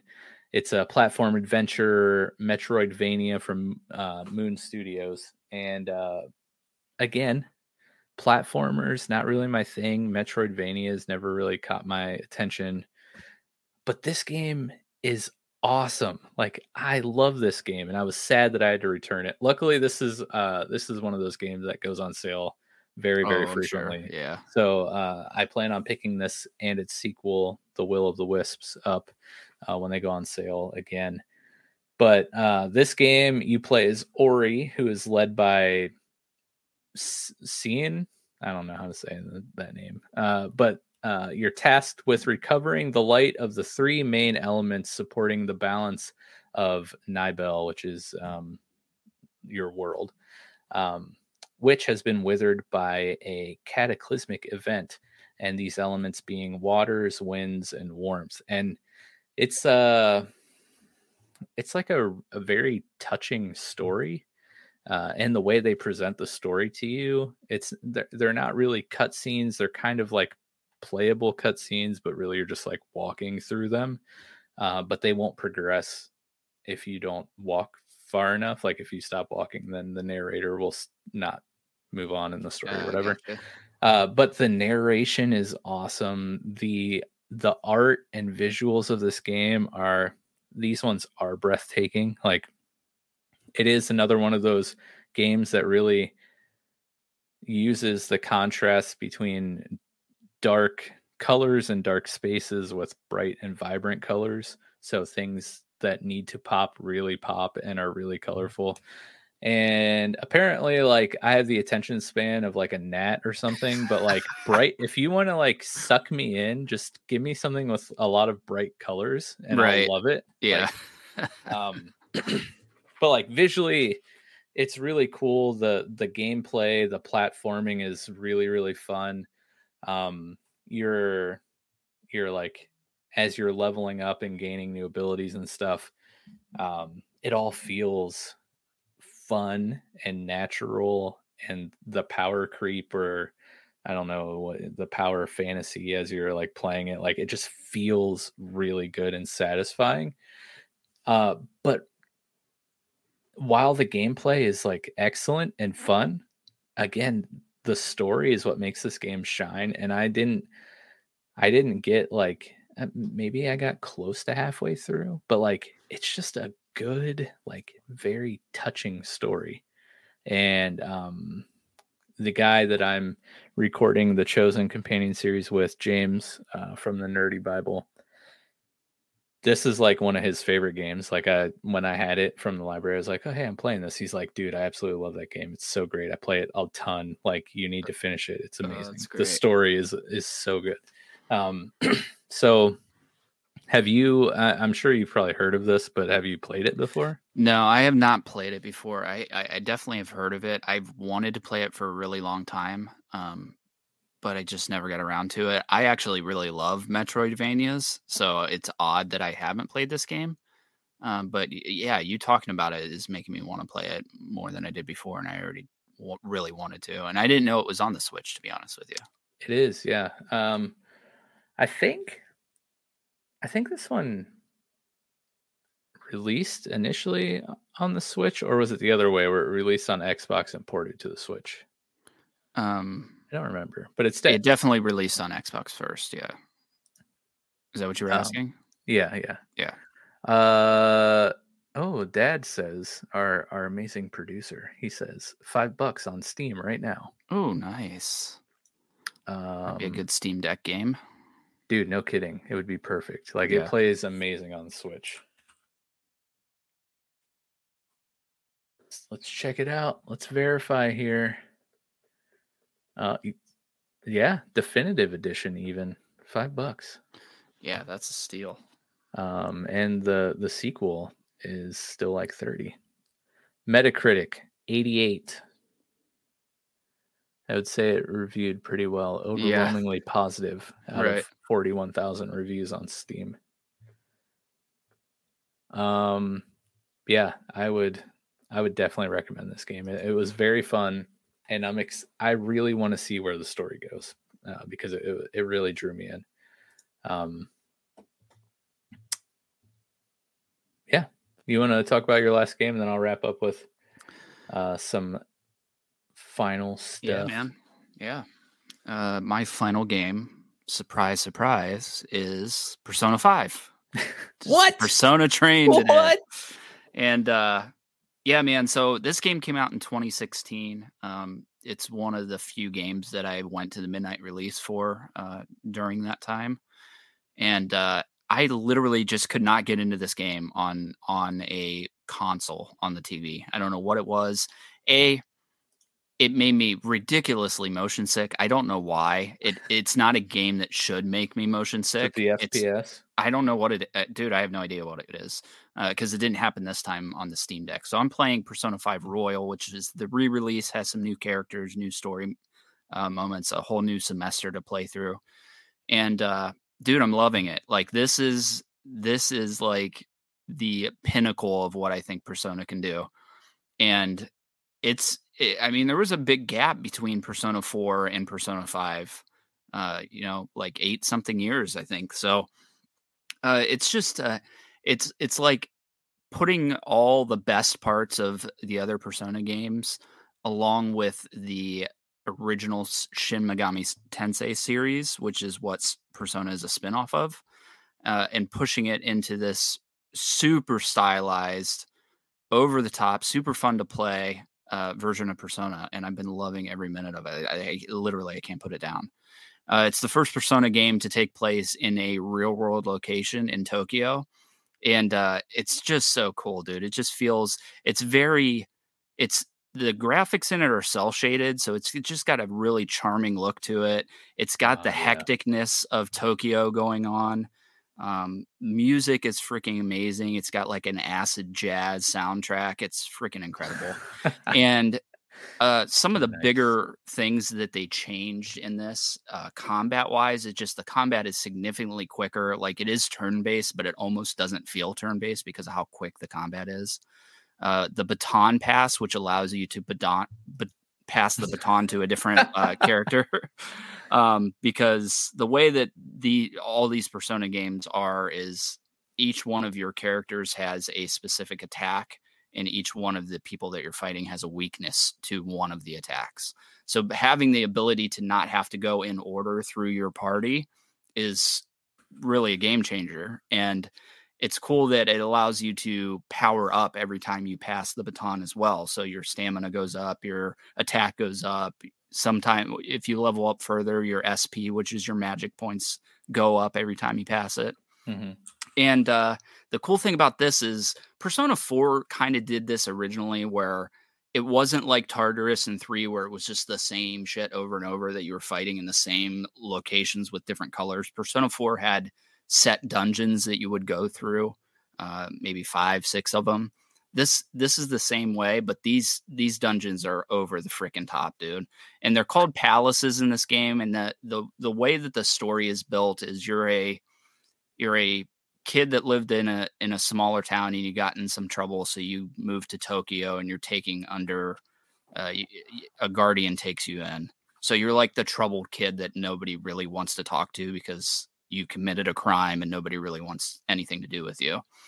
And it's cool because I had talked to Mike, like I know that he's not drawn to the high school stuff, and in Persona 5 the high school stuff is at bare minimum.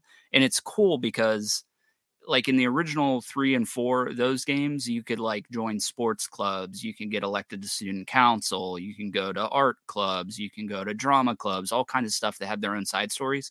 There's really none of that in this. And it's cool because nobody even wants to be in the same, they don't even want to be around you because you're a criminal. Like they don't trust you. And it starts off with a really freaking dark story, dude. Like it starts off with a really twisted story, and nice. It's hands down the best story out of the Persona games that I've personally played so far, and I'm not even finished with it. And when I played Persona 5 originally in 2016, I got probably 90% of the way. I think I had like one dungeon left. And then when Royal released, I picked it back up and played 4 dungeons and then just fell off of it again. And I think it's so crucial for a game that's upwards of 20 hours that you have it on a handheld. I think that's why I couldn't get into it, because like you need that, like I'm going to play it 5 minutes while I'm taking a shit. I'm going to play 10 minutes before I fall asleep. So it's such a huge draw to me that's the best part of the Switch, man. Right. That's right. Like, and this game is really, really prime for those quick 5-minute pickups. Like I'm going to go hang out with this dude, see what he's about, and then we'll be done for the night. So it's only like 20 plus hours? 120. 120. Missed that first digit. Yeah, you missed that big. Yeah, you missed that big part. I'm like, I think I'm on the 5th palace out of 8 or 9, and I'm 70 hours of the way into the game. So I've got quite a ways to go.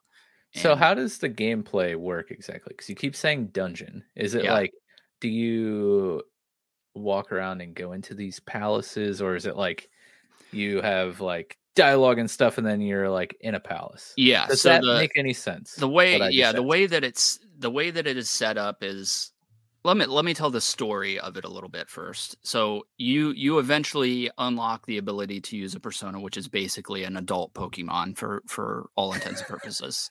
And there's some Okay. really, really cool and odd designs of the personas in this game. Like there's a demon sitting on a toilet is one of the personas. Like it's just wacky ass shit. But the you come together with a group of guys to try to change the heart of a teacher who is sexually abusing students.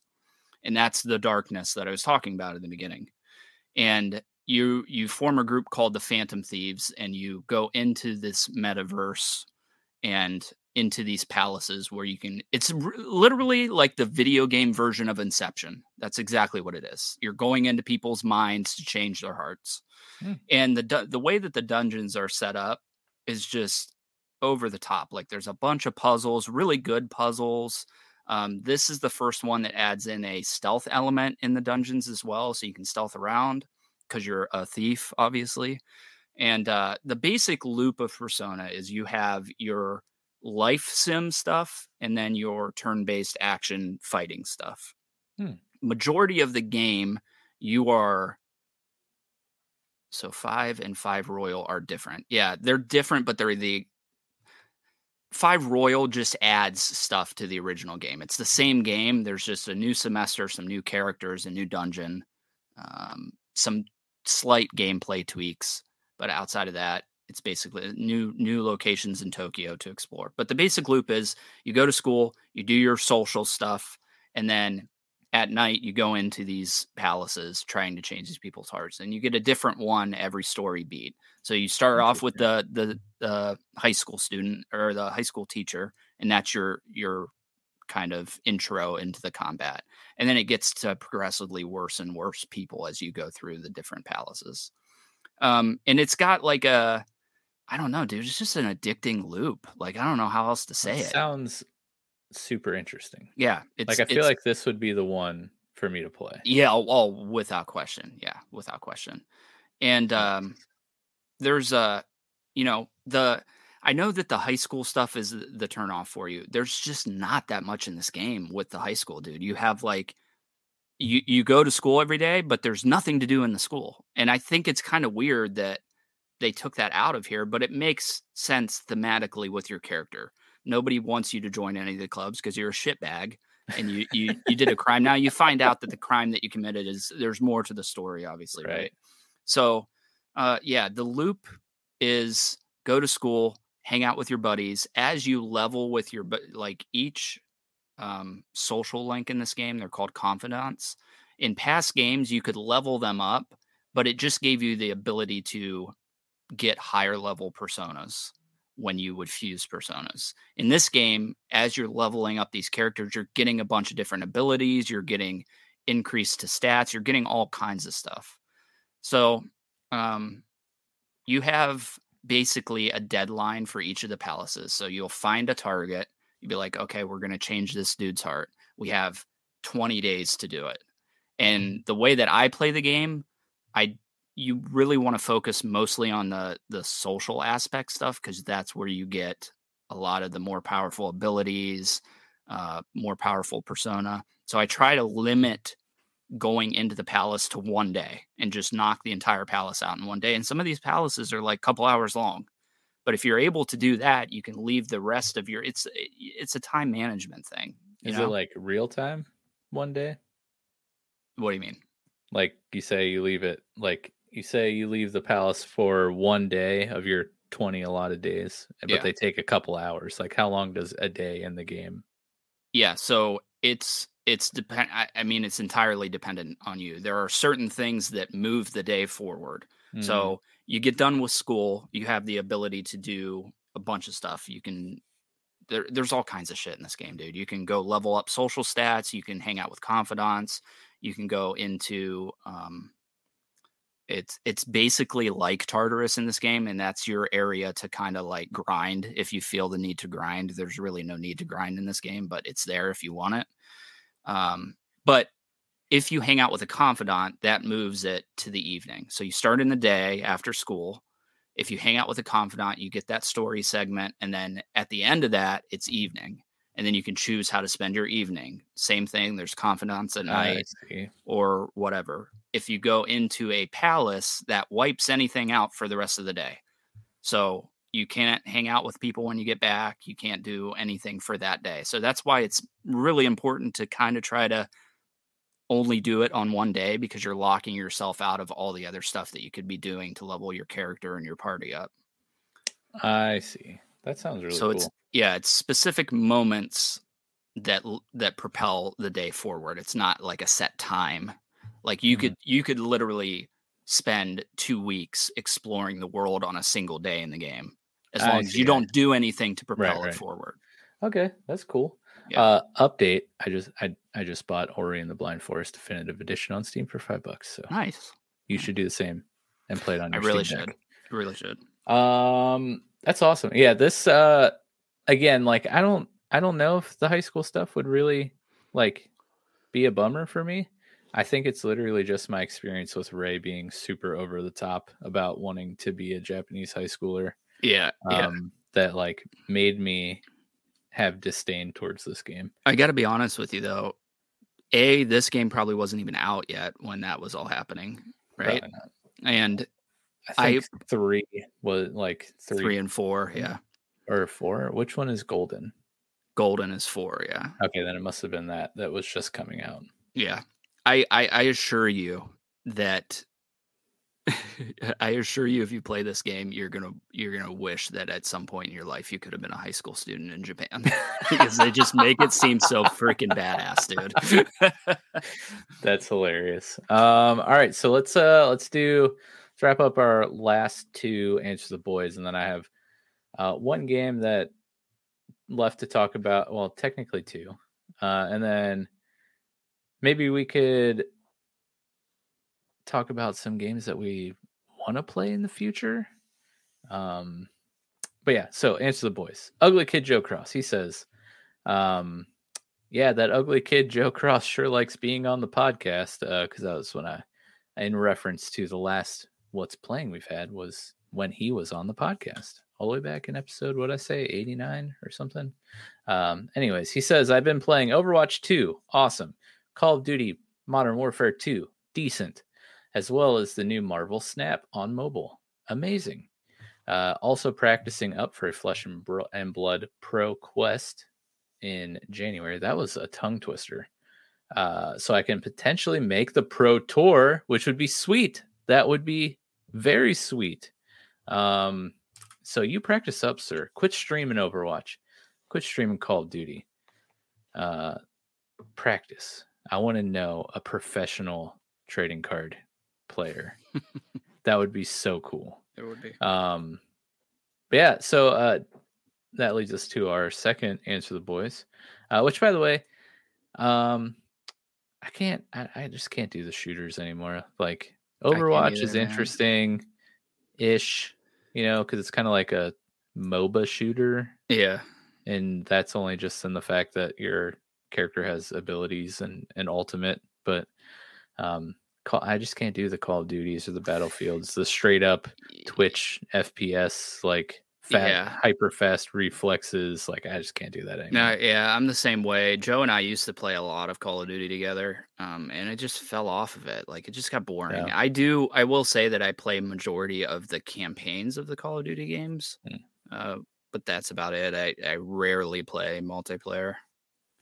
Yeah, and then of course Marvel Snap is a card game with a unique twist, I think, in the Marvel universe, which is cool. I don't know if you've seen the commercials with Nick Fury, but I've seen it about 1,000 times and I'm sick of seeing it. Yeah.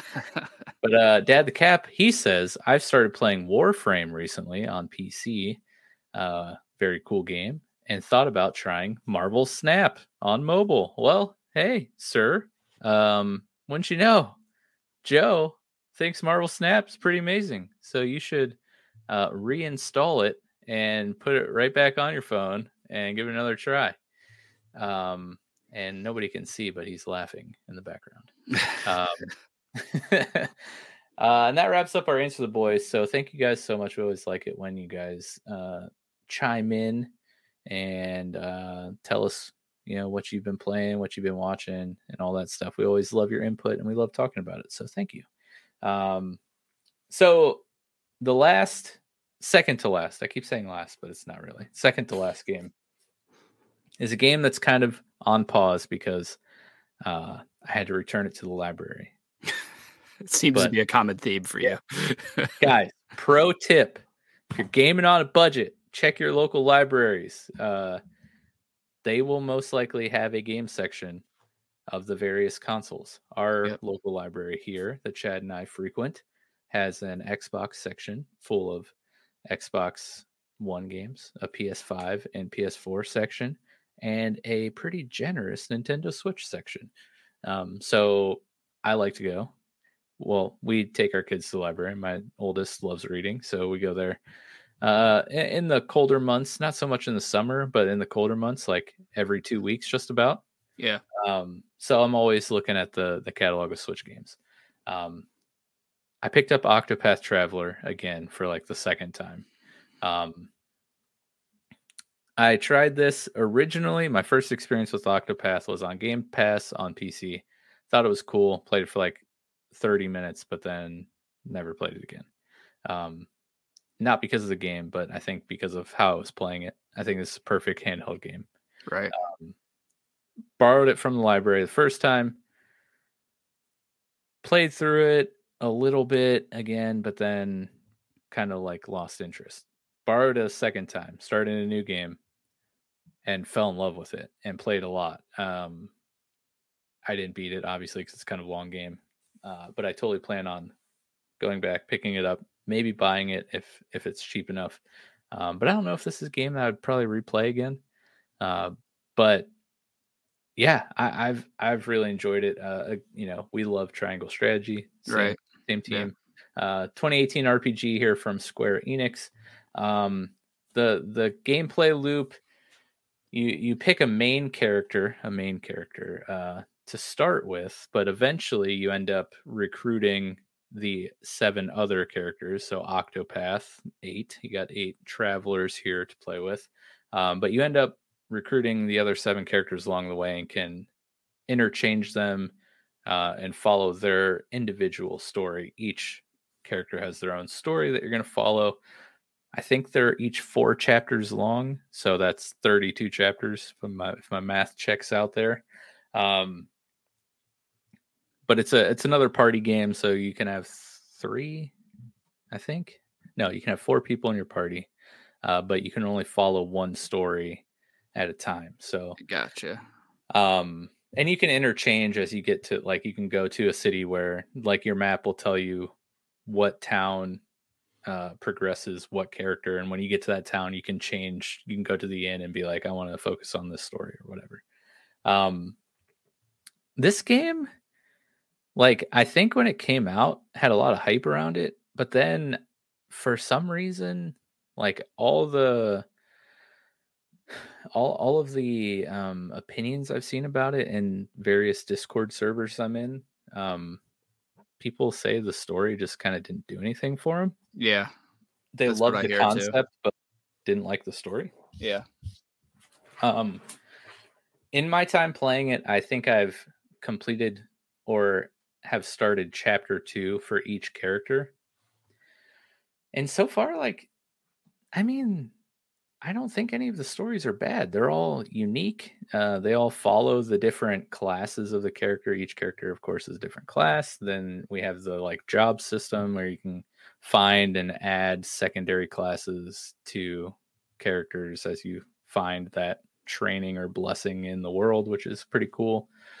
But this is another turn-based game. This one's very Final Fantasy like. You were downplaying random encounters. This game has a lot of them. Yeah. Graphically, it's that 2D HD. I love it. It's absolutely gorgeous. Like, my favorite graphic style, I think. Especially for these type of games. It's a turn-based, not tactical like Triangle Strategy, but just like an old Final Fantasy game. But yeah, again, the music's really good in this one too. The theme song slaps. Like it gets stuck in my head so easy. The battle music gets stuck in my head so easily. Yeah. But yeah, I thought the characters were all kind of. I mean, the classes obviously, it's hard to have unique classes. So you see like a hunter, a scholar, which is your mage, and you have like your cleric, which is just a priest, healer, support, and Yeah. your warrior. But I think the characters themselves are pretty unique, and their stories are all pretty interesting. Obviously, there are going to be some stories that shine more than others, but out of the 8 stories that I've played and the portions that I have played, while playing those stories, I've been engaged in them and like wanting to progress them. Even with characters that I wouldn't normally like want on my dream team of party, for example, there's one that's a dancer. Yeah. I guess you could say it's like a rogue type character. Not the most fun play style, but like her story was really cool. Yeah. And Yeah. I really liked playing her story. I had to play as her, in my party, which, wasn't a huge fan of, but it didn't hurt anything because I mean, you're going to have to play as the character to progress their story. That would be dumb if you didn't. Right. But yeah, I really enjoy this game. And, they just announced a sequel, Octopath Traveler 2. Yeah. February. Yeah. I don't know. And it's got a samurai story in it, I think. So that might be the one that hooks me. Yes. Obviously, it's going to be different characters, different time, all that stuff. Same concept, though. And man, I mean, obviously, I loved Triangle Strategy. They're 2 different games, 2 different styles, but like Right. this is another great game. Like I really like it, and I really am looking forward to getting back in there and finishing it. But yeah, so if you haven't played this game, please check it out. It's awesome. But yeah, can't rate. They just, these guys are just pumping out. Like they just put out that Live Alive game, which I haven't really played. I started with the demo, but didn't get very far. But it's a similar look, a similar thing of playing different stories like in the same game and different time eras and all that stuff, which is interesting. I'm still waiting for I don't know, Octagon Strategy or it's sequel. Yeah, I'm sure we're gonna get a sequel to that game. Very shocked. Comes after Triangle, I guess. Square Strategy. Square Strategy, yeah. Numerically. But yeah, I don't know. I love that. My true last game might be a surprise to you. I threw this in as a surprise. I actually don't know if it'll be a surprise to you, but I am currently, my off-stream PC game right now is BioShock Remastered. Oh, nice. Nice. And this is because of Gingy. Yeah. 100% because of his video is great. His video on the BioShock series. I was like, I got the series for like, I don't know, $3 or $4 on Steam at some point. And then at another point, somehow got the remastered versions. Or maybe they were all in the same bundle. I don't know. I don't know why they would all be in the same bundle. That'd be really weird. Yeah. With the remasters and the originals. Right. Somehow I have the remastered versions of 1 and 2, the originals of 1 and 2, and then I forget what 3 was called. Yeah, Infinite or Infinite. BioShock Infinite. I tried playing BioShock. I don't remember when. Maybe it was in the last year and a half or so, and I just could not get into it at all. Watched Gingy's video. Thought the story was so crazy and super interesting. And I was like, all right, I have these on the computer. I just beat Control, so like I don't want to start the next stream game yet. So let's try BioShock. Turned it on and I am having a blast. Like it's fun. It's very fun. And like the story is crazy. Yeah. And I love it. I I just beat like the first boss of the first level, so I'm not like super far in. But yeah, I'm just having a blast with it. Did you ever play the BioShock games? Yeah, so no, I haven't. Oh, It's that's surprising. yeah, for whatever reason, it's Mass Effect. Well, up until the Legendary Edition, it was Mass Effect, Dead Space, and BioShock that I never played. The glaring misses because I know a lot of people love BioShock. And I know a lot of people like Dead Space and Mass Effect as well, but I do need to play because I've seen BioShock on a lot of YouTubers like top 5 games of all time. So yeah, I definitely need to get around to it. Yeah, I would recommend it. Especially if you can get the remastered for cheap, which I'm sure Yeah. you can. Oh, I'm sure. Yeah. It's really interesting. Do you know like the gist of the story? All right. Not yeah. You're like an underwater something, right? Yeah, you like you're on a plane and you crash in the ocean, but you crash right by a lighthouse. So you swim to the lighthouse and then you go inside the lighthouse, and it's the entrance to an underground civilization called Rapture. And you go down and it's just like, yeah, all crazy. Yeah, $5 on Steam. Nice. Yeah, I wonder, Dad, quick check. Is that the remastered or just the original versions? But yeah, the environment, the world is like so crazy. Just seeing like an entire underwater city, and then you're Yeah. like walking around in these tubes, and you can like see that you're on the bottom of the ocean, and like it's like leaking. There's like water coming in, and some of the tubes break as you're walking through them, which just is almost paralyzing because it's like one of my worst fears. Worst fears. Like, Yeah. like anytime. Okay, so we go to the Outer Banks every year. That's like our family vacation. I hate driving across bridges.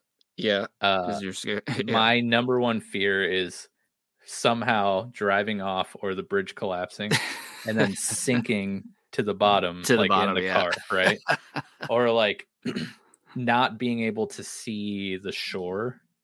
Like that's one of the things that helps me when we're driving over the bridge to get to the Outer Banks. I'm like, all right, whatever. If we go into the water, like I can at least see the shore. Right. So like I definitely wouldn't make it there, Yeah. but mentally I You can know it's see there. it. So Yeah. like there's hope, right? Yeah. But like being out in the middle of the ocean is my worst fear. Right. Being in an underwater city on the ocean floor out in the middle of the ocean while like it's collapsing is almost trauma inducing to me. Let alone all the other stuff that's happening in the game. Like Right. in the image behind us, you have the Big Daddy, which is like just now. I mean, I've known the like cultural things of BioShock since it's been out, but like knowing what the Big Daddy is prior to playing and knowing to what the Big Daddy is after playing, it's like a whole different thing. Like, Oh yeah, I bet. You hear or see one of those bad boys while you're running through the Rapture. Yeah, Like you're in that's bed. another level of fear. Yeah. Yeah, you're in for a Um, bad time, right? Yeah. yeah. Update. It's the remastered version. You can buy. Wow, the collection has 1 and 2 remastered, Minerva's Den, which is a DLC remastered, Infinite, and then Infinite Columbia's Finest, which I'm assuming is Infinite DLC for $12. Yeah, that's a You get all steal, of that. dude. I wonder again. It's slowly becoming my go-to console. Might be fun to play on the Steam Deck. Do it, dude. And Yeah. well, the thing is, you can't beat the prices you get on Right. Steam Right. and like other PC sale avenues that Yeah. you can't necessarily take advantage of on consoles. But yeah, that's my surprise video. But it's again, it's all because of that Gingy channel. Like it's in the description, so go check it out. Here are, along with God of War, 2 other series. I mean, Sekiro, you made me want to play. Yes, But I then wish you would. today I watched Gingy's video explaining the lore and story of Sekiro, So and it just good, yeah. put it over the top. Yeah, dude. Yeah. And then I've also watched his Dark Souls videos. I've played some of 1 and some of 2 back on whatever PlayStation was out at the time. I'd like to probably revisit them at some point, but it's not one I have on this list. But one that I do have is Bloodborne, and that story video by him was another amazing. I just can't. I want to talk to this guy. I want to have him on the podcast. Yeah.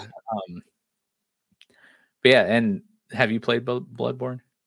Yeah, I played a little bit of Bloodborne. I didn't beat it. Like I said before, the Sekiro is the pinnacle of that kind of game for me. It's not Dark Souls. I don't like Dark Souls combat. Bloodborne is a little different from Dark Souls, but it feels very Dark Souls. It doesn't feel anything like Sekiro.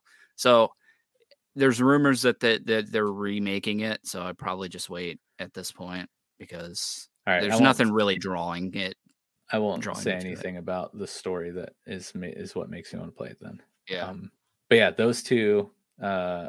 And then I have one that's not out and it's still in development, and it's like super early development, so it may never come to fruition. But this game that I've been seeing float around is called Blight Survival, which is basically a medieval zombie game. Ooh, interesting. That has co-op, which automatically makes you totally disregard it. Yeah. But it is basically like Mordhau. Oh, I saw that. If you're familiar with Mordhau, it's Mordhau plus like Dark Souls plus like The Last of Us. Yeah, I saw this. All mashed up into one. It's an action survival roguelite elements. The little teaser demo video that they put together to show off to try to secure funding looks really good.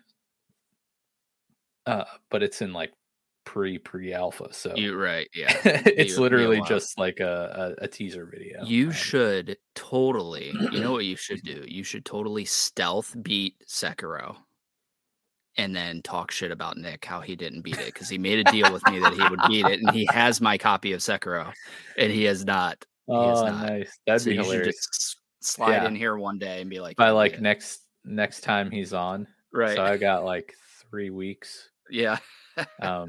Just come back. So yeah, I beat this game. I don't know if you heard of it. It's called Sekiro. I had this like really handy guide that was on Showboys Gaming YouTube channel. Kind of just walked me totally through the entire game. Yeah, it's great. But yeah, are there any games that are kind of lingering on your like, I really want to play this soon? Yeah. It's I mentioned it earlier. I really want to play Cyberpunk. But I do want to play God of War and then Ragnarok. Ragnarok is getting absurdly good reviews. And I never finished God of War. I had a pretty similar experience as Bio, where I just like there was a lot of really good shit in it. It just wasn't drawing me in for whatever reason. Interesting. So I do need to get back to it because it is like a game that I should, in theory, like. But then I really want to play. I know that Mr. Robot is waiting in the wings here, so I want to play Watch Dogs Legion, which I never played, dude. So looking at my Watch Dogs is Ubisoft, so it wouldn't be in Steam. I have 1 and 2, I think. Yeah. So whenever Mr. Robot Throwback Thursdays happen, might be rolling. I might have into those. To join you. Yeah, play some Watch Dogs. Yeah, I really liked the first one. It was not anything remotely close to what they showed at E3, so it was a big letdown as far as that. And it became a poker simulator for me because it's got a really good poker mini game in it. So that's primarily majority of my time in Watch Dogs was playing poker. Nice. And Watch Dogs 2 is really cool, but Legion just has the really cool where you can play as any NPC. You can recruit any NPC and you can play as them, which I just think is a cool concept. Yeah, it's almost certainly going to be my game when we start Mr. Robot. Nice. Yeah, I haven't played any of them, and I'm interested to play them as I revisit Mr. Robot, just to see like if there's any similarities, you know. Yeah. But yeah, I don't have anything else on my list. We've gone through the Answer the Boys. Do you have anything else in particular that is just burning? No, nothing. No. All right. Well, I think that'll probably do it tonight then. So thank you guys for hanging out. Thanks, Dad, for running the show behind the scenes. Yeah, absolutely. We do not have. Oh my gosh, my computer's like freaking out and being like, "Hey, permission." Yeah, so we have the Chosen Companion series currently running right now. Those episodes release on Tuesdays if you like the audio versions, and on Wednesdays, pre-recorded video will release on our YouTube channel. So go check those out. Join our Discord. Check out our Patreon. Subscribe here to Showboys Podcast and Showboys Gaming. Like I said earlier, just finish up my stream of Control. Those videos have landed and will be continuing to land on Showboys Gaming under the Control playlist. And this weekend, I'm hoping to begin our new game we're streaming, which is going to be Lost in Random, as the stream poll winner from like 3 months ago before I got distracted by Control. Yeah. We're finally getting there. We're going to play Lost in Random. It should be fun. We have Dungeons and Dragons coming on Sunday, the 13th here. And if you're listening to this in the future, if you missed the stream, it will be on Showboys Gaming at some point. So go check it out. That's been a lot of fun. The story's really picking up. We left off on quite the cliffhanger last time, and we could all die in this session from the way the room that awaits us was described. I don't know if we're going to make it out. With that being said, we have campaign recaps have been published on the website, and we are current. So if you you should go watch the videos. But if you're just like sitting on the edge of your seat, you're like, I need to know right now in less than 16 hours, you can go read the recaps on our website. And tomorrow we have a new fresh piece of lore coming out about a certain scepter that maybe somebody in our party has looted. So really cool backstory. Go check that out. All written by Ugly Kid Joe Cross himself. With that being said, next week I will be joined by Peace Love Ames and Jared from Play Along Podcast to get hyped about Pokemon Scarlet and Violet, which come out on the 18th. So we're doing a night before. Let's get excited. So you're going to want to turn into that. And then the next Thursday is Thanksgiving. So obviously we're not going to have a podcast there. So yeah, we'll see you guys later. Have a good one.